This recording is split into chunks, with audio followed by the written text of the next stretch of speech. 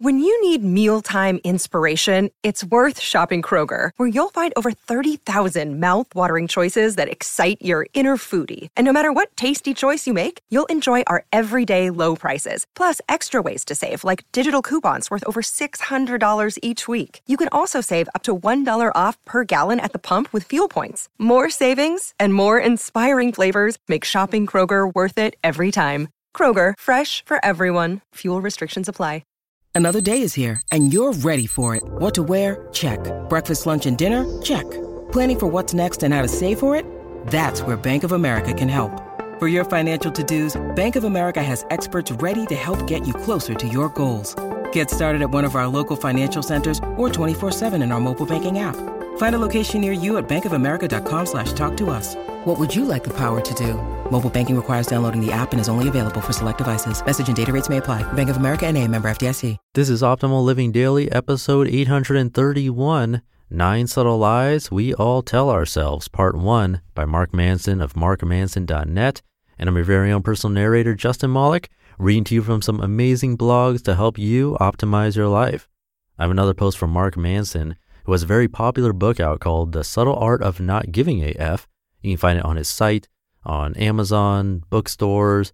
I even saw it in airports when I was traveling. It's everywhere and very highly reviewed. And today's article is longer than usual, so I'll read the first half today and then finish it up for you tomorrow. So with that, let's get to part 1 of the post and start optimizing your life.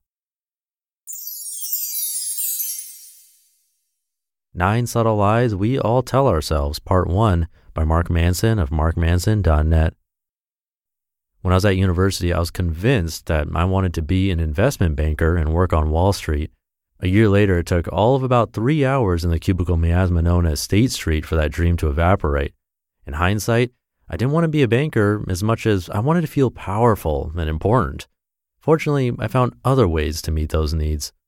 There was also a period of time when I was convinced that my ex-girlfriend left me because I wasn't good enough for her, and so I had to prove myself to every woman I ever met. But after a lot of overcompensation around other women, I eventually realized that I was fine and much better off without her. Then there was the idea that every bad emotion I ever experienced was a result of some underlying trauma, and that by working through it, I was precipitating some sort of transformation in myself.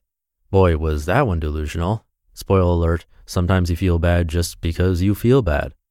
What I'm getting at is that we're often poor arbiters of our own emotions and desires. We lie to ourselves, and we do it for one obvious reason, to feel better. We may not know exactly what we're lying to ourselves about, but it's safe to assume that some chunk of what we consider truth today is likely nothing more than a defense against some deeper meaning which is painful to accept.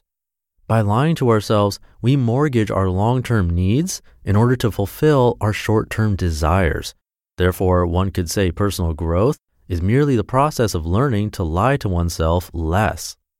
When it comes to uncovering our own BS, many of us rely on similar patterns to protect ourselves. Here are some common patterns I've come across in myself and people I've worked with.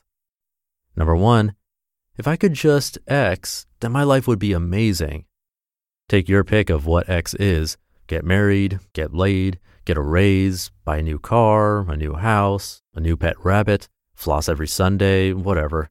Obviously, you're smart enough that I don't have to tell you that no one single goal will ever solve your happiness problems permanently. After all, that's the tricky part about the brain. The if only I had X then mechanism never goes away.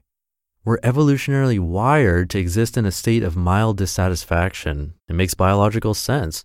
Primates who are never quite satisfied with what they already have and want a little bit more were the ones who survived and procreated more often. It's an excellent evolutionary strategy, but a poor happiness strategy. If we're always looking for what's next, it becomes quite difficult to appreciate what is now. Sure, we can alter this wiring a bit through conditioning, learned behaviors, and changed mindsets, but it's an immovable piece of the human condition, something we must always lean against. So what does that mean? Learn to enjoy it. Learn to enjoy the challenge. Learn to enjoy change in pursuit of one's higher goals. Relish the chase, so to speak.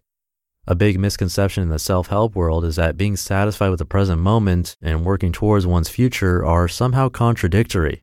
They're not. If life is a hamster wheel, then the goal isn't to actually get anywhere, is to find a way to enjoy running. Number 2, if I had more time, I would do X. Bullshit. You either want to do something or you don't. We often like the idea of doing something, but when it comes down to it, we don't actually want to do it. I like the idea of being a surfer and surfing in all of the cool places I visit each year. But every time I rent a surfboard, I get frustrated and lose interest after a few hours. I like the idea of being really good at chess, but I don't really put much time into it. On the other hand, I really do want to learn more languages, so I do take time out of my day to continue studying. People say they want to start a business, they want six-pack abs, they want to become an expert musician, but they don't want it. If they did, they would make time and commit themselves. Rather, people are enamored with the idea of their goals rather than the painful living that comes with living one's goals. Now you may say, "Oh, Mark, you don't understand. I'm so busy." But choosing to be busy is a choice of investment of time. And you invest your time in the things that matter to you. If you're working 80 hours per week, that was something you wanted more than all of the other things you say you want to do. And if that's true, then you can always choose to stop working so much. You can choose not to work at all. You can choose to value your dream more than money or sleep or eating at your favorite restaurant every week. But you don't. Number 3, if I say or do X, people will think I'm stupid. The truth is, most people don't care if you do X or not. And even if they do, they're going to be far more concerned about what you think of them. The truth is that you're not afraid because other people will think you're stupid or lame or obnoxious. The truth is you're afraid because you will think you are stupid or lame or obnoxious. This is a worthiness issue. It's a lie that is born from an insecurity of not being good enough. It has nothing to do with how mean or nice people around you are.